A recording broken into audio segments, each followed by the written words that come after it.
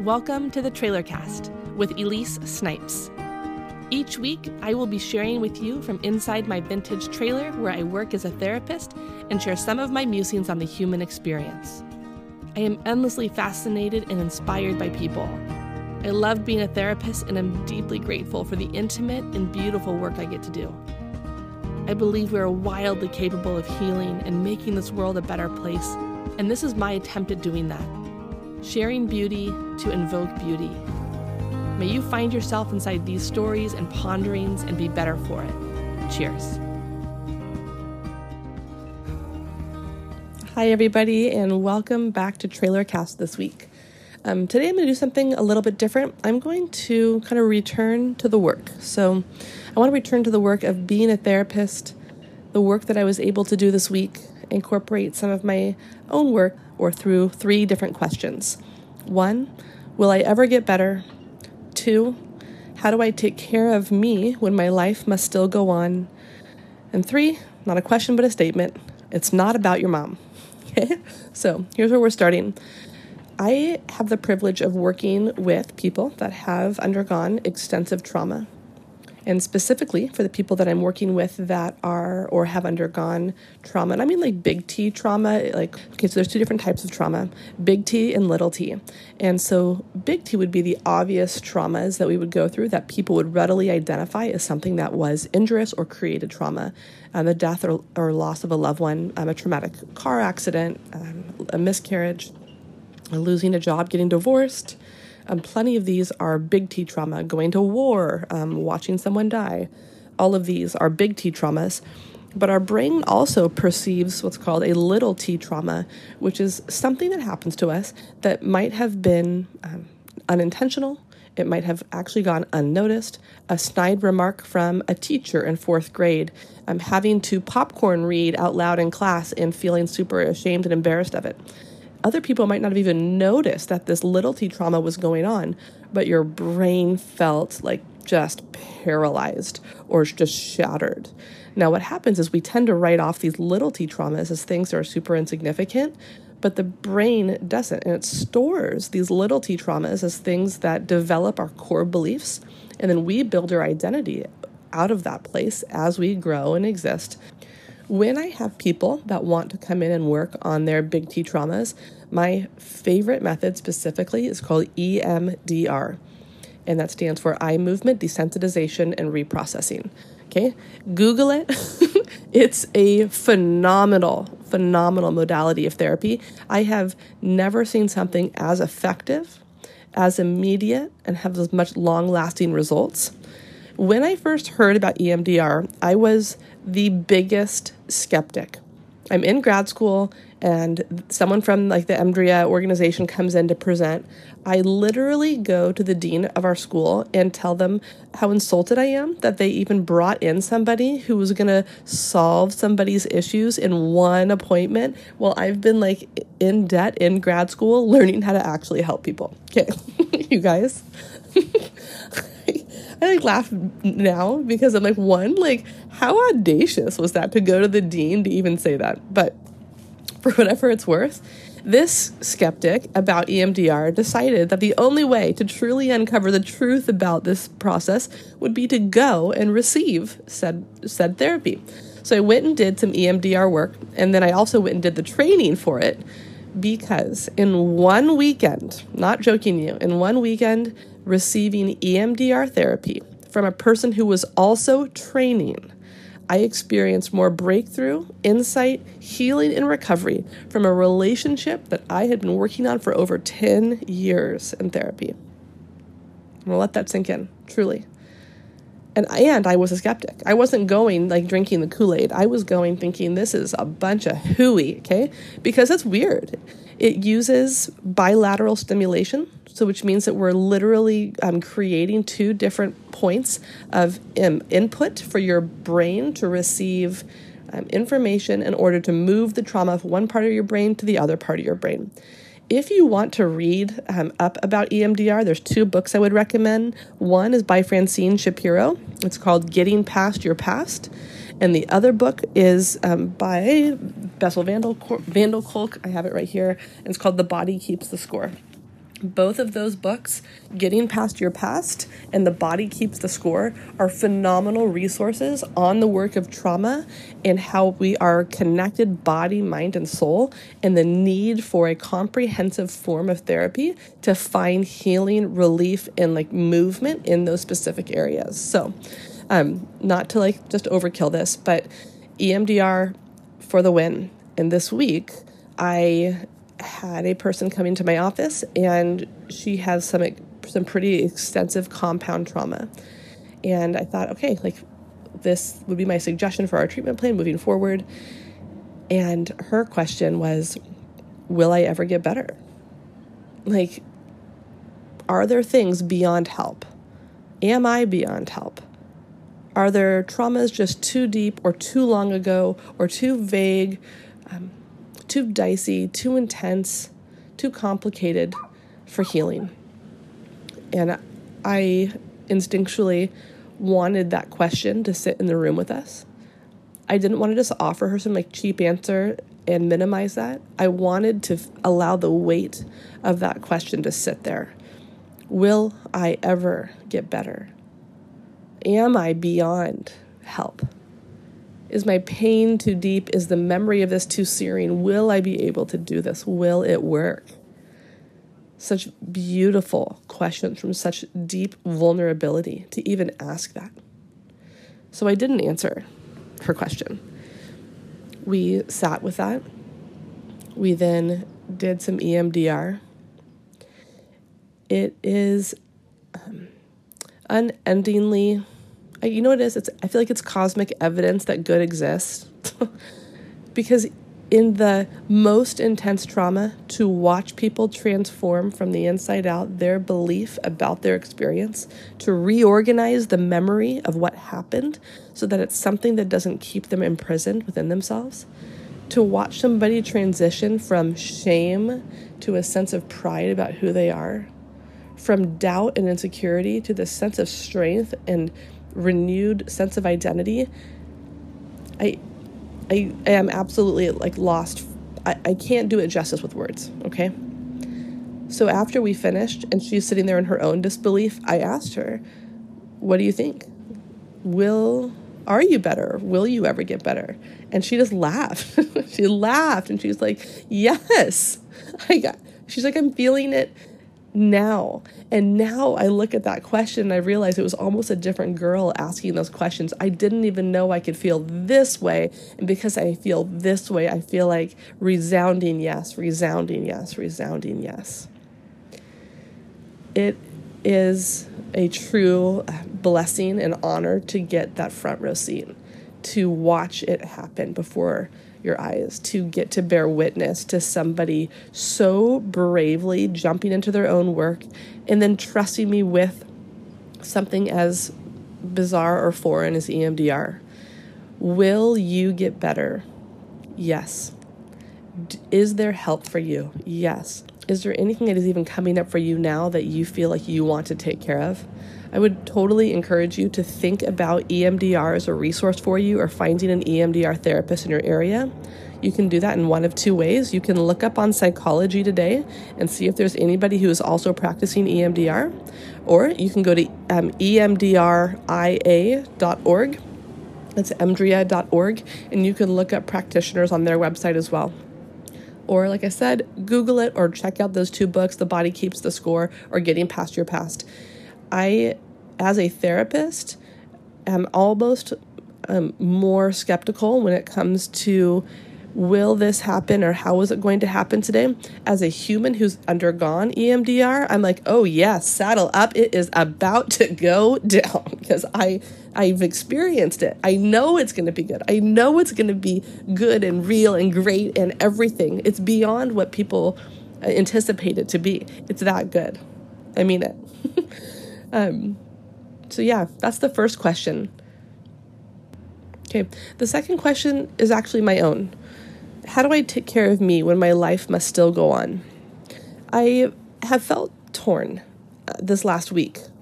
My grandmother, who is like a parent to me, she died on March 20th. And it has shaken me, you guys, more than I wanted to admit, more than I anticipated. I just feel like it's taken me out, and I felt a major conflict in regards to wanting to stay in this positive space here in TrailerCast or even on social media, and then being afraid that what if I share my sadness, is that going to make other people feel sad and then they're not going to want to listen or stay? Wow, right? I can hear my own inner monologue. But then reminding myself that to choose freedom over fear, that my grief is real, and if I cease being true to myself or my own experience, then all of this is for naught. Then I've lost myself, and I won't do that. So the question that emerged from my own work and journey was from my grief, which is, how do I take care of me when my life must still go on? So the first thing that I did is I had to rearrange my schedule, and I have never done that, ever. I have always felt this intense need to have to show up and keep going and doing it no matter what. And as I have to put my money where my mouth is and actually do the thing I'm asking other people to do, which is, it's okay to take some time. If I am so in my own grief, I am unavailable to actually show up for the day, then I'm honoring that other person's time and investment in their work as well. So I had to rearrange my schedule. And that was some humble pie, but it was the right thing. That it's okay, that I needed to take care of myself. As I say that out loud, my own inner critic is cringing, because what happens when I want to move towards health and towards integration of self, then there's that, I think Jen Hatmaker calls it the itty bitty bullshitty committee, that chirping itty bitty bullshitty committee inside me. That's well, you should be able to take care of this. You're a therapist. You've lost other people before. This is ridiculous. Aren't you being a little bit sensitive? I can hear all of that BS just rolling through my head, condemning me for wanting to take the time to just grieve appropriately, spontaneously, genuinely. So I pushed against the thoughts that were coming up in my own head and honored the experience that I was having of my grief. Grief was also messy this last week. I feel like it compounds. Mine was compounding with the loss of my brother as well. I felt it stack, the extreme loss I felt when my brother died, and that was a traumatic loss. It was not one we were expecting. He died in a skateboard accident when he was 20, and that shook me in a totally different way.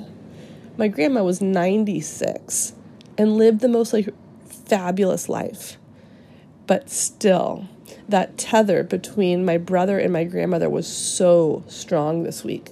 I felt compounding loss. I felt the loss of my brother all over again. I felt like I was in a fog. I felt like I was walking through mud. I felt mad that the sun was shining. I felt frustrated that people's lives were going on, that my lives were going on, that my children needed to eat and go to school and get dressed, and that laundry had to happen. When grief is occurring, I feel everything else should stop. Nothing gets to exist then if grief is happening. Again, that was where I was at this week. This feeling of frustration that I wanted my life to stop so I could just give in and push over. Sorry, the train's going by. Okay. There we go. I wanted everything to stop so that I could just fall apart on the ground. And it couldn't.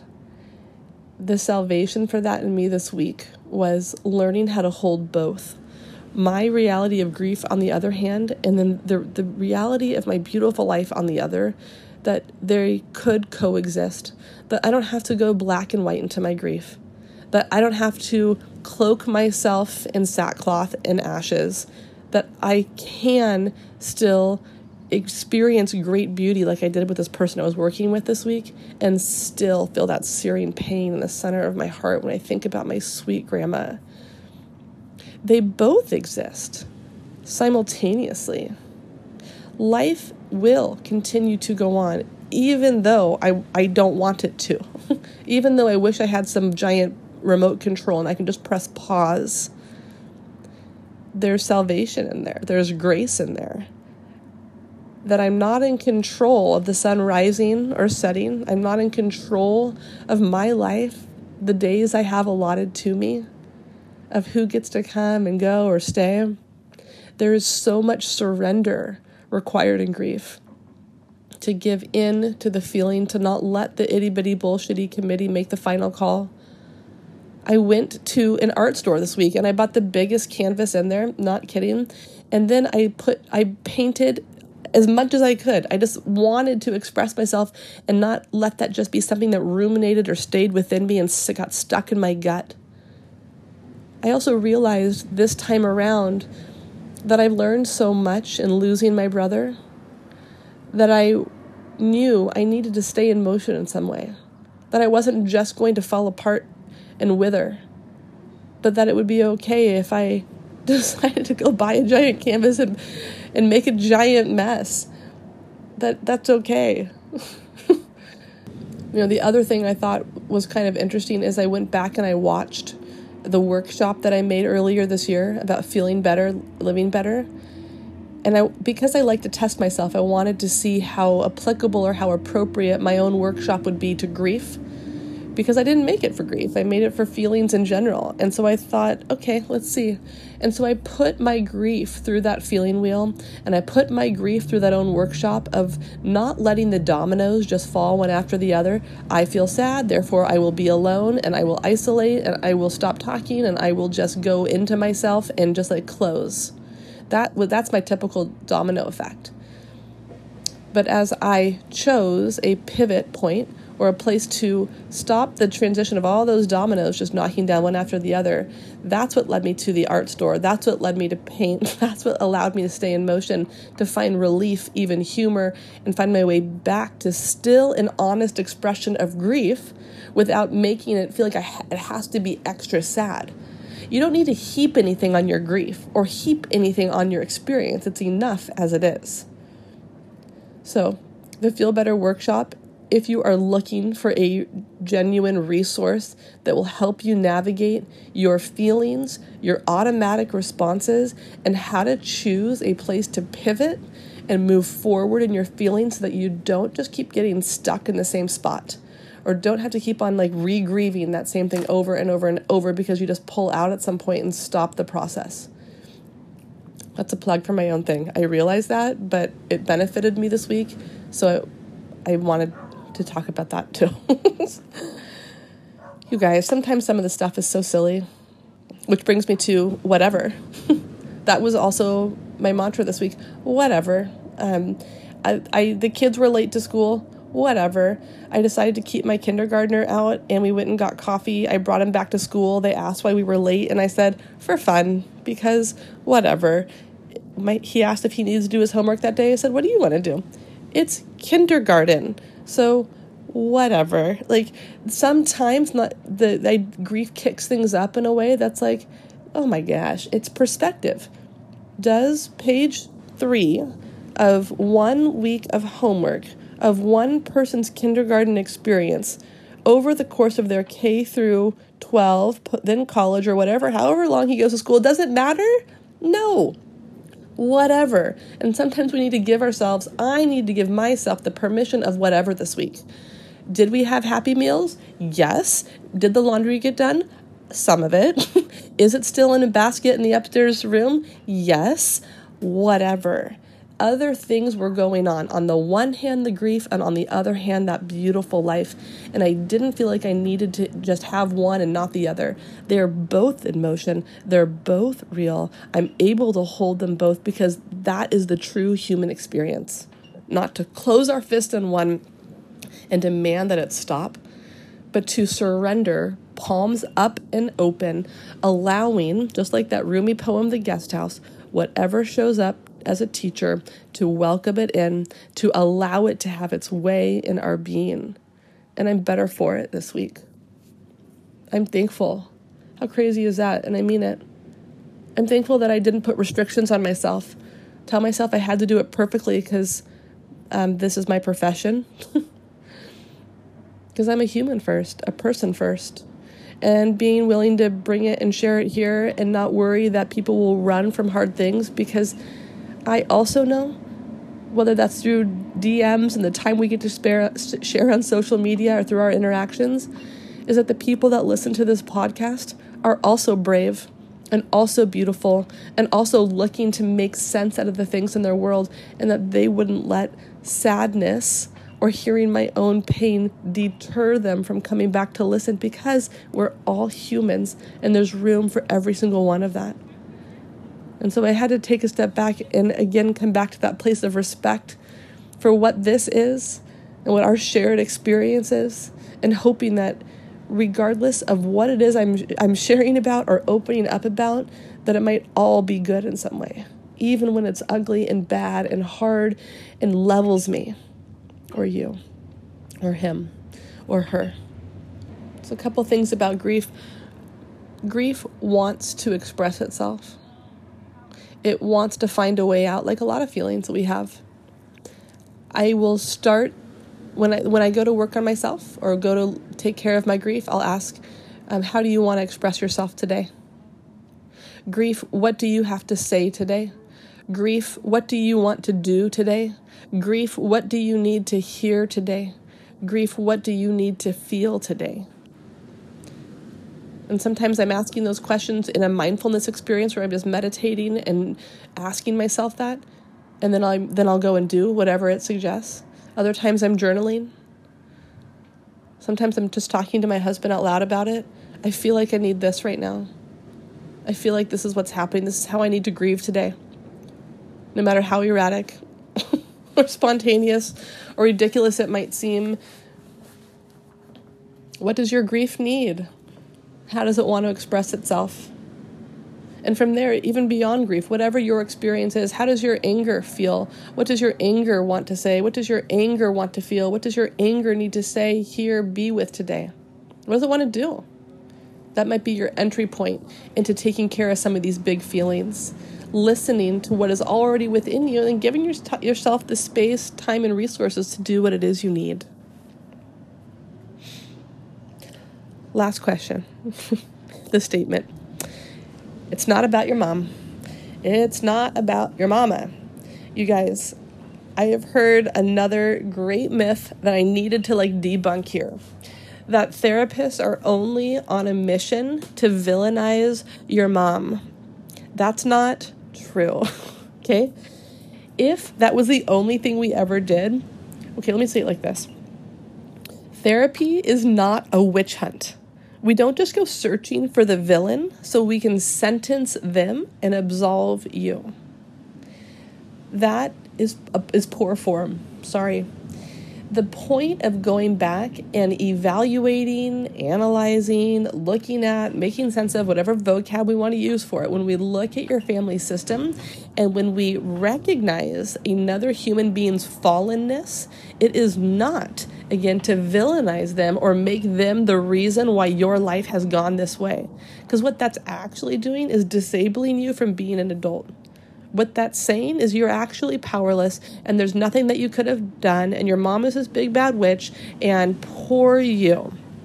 How helpful is that? Out of curiosity? How helpful would that be if we could just find the bad guy? Let's just say that we did that. If we made a genogram and evaluated your family system and all the relationships, feelings, memories, and experiences therein, and then picked a bad guy, circled him or her, what would be left for you? Maybe that would relieve you of feeling like it was about you or your fault or that you're bad, maybe. But you know what you would still have to do? Your own work. At the end of the day, you would still have to face yourself. Which is why therapy is not about your mom. Therapy is about you, whoever's in the room. Now, don't get me wrong. Have I gone to therapy to deal with my own relationship with my mom? You bet you. Is that the single most intense relationship that I have ever worked on in therapy? Yes. Call any of my previous therapists, even my current one. It's my most complex relationship. One that I care so much about and invest so much time and money in, and she's not even there.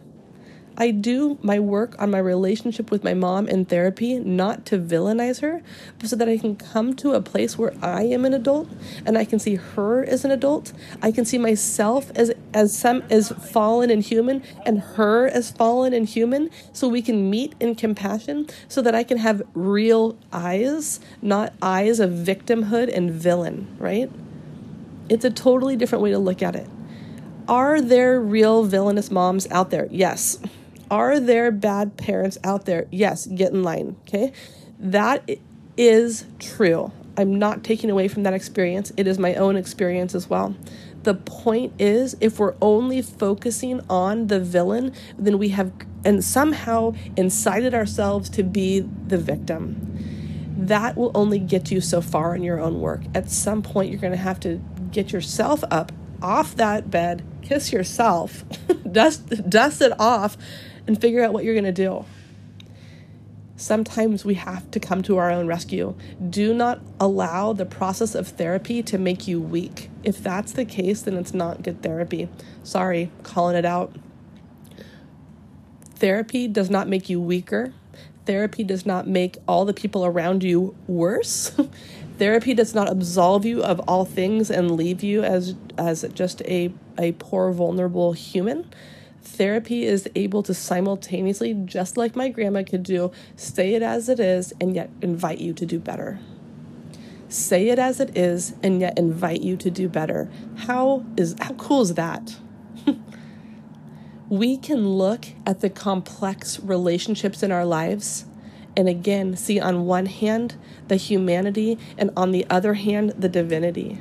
On one hand, the fallenness, the shortcoming, the pain, the injury, the words, even the abuse, the dark. And on the other hand, the story beyond that story, the grandparents, the great-grandparents, the culture. We can identify our own power, the ability to choose what we want to do with our story, how we want to or do not want to integrate that in. We can have boundaries. How much do they get to be a part of our life or not? Because you're not a victim. And it's not about your mom. It's about you and how you're making sense of this and how you're making space and room for your emotions and how you're telling your own story and how you're asking and answering your own questions. Will you ever get better? Will things ever change? Will you get to be reconnected with that person again, land that job, get that partner, get pregnant, do the thing, move, buy the house, whatever? Where do you want to be in this? If you were with me today in the trailer, I would for sure be a little bit all over the place because whatever. But I would invite you into that whatever. Shake it off. Shake off how you think this whole thing is supposed to go or be or look like, how you're supposed to feel, look like, wear, do. I would invite you into some spontaneous activity of self-revelation. What is it you want to do? What questions about your own work are still lingering there? Do you have some wild hair, some whim you want to take yourself up on? Do you have deep questions that plague you? Is there anything you need to grieve or mourn or celebrate? And I would invite you into an honest look of your own life and experience so that you can answer all your own questions confidently, so that you could look at yourself and be like, damn girl, that's what this is about. I hope you have the best week. Thanks for listening. I hope you enjoyed what you heard. If you are interested in beginning your own work in therapy or coaching, you can go to www.elisesnipes.com. Follow me on Instagram at Elise Snipes Collective, where I will be sharing more with you throughout the week. You can get in touch with me to suggest a topic for the show or to ask a question from your own life you would like to have answered. Or just say hi by emailing me at elise@elisesnipes.com. Remember to subscribe on iTunes and tell your friends.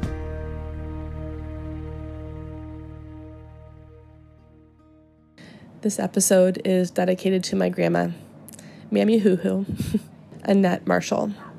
She was born November 4th, 1922, and died March 20th, 2019, 96 years old, who told me to always use my voice well. Love you, Mammy Hoo Hoo.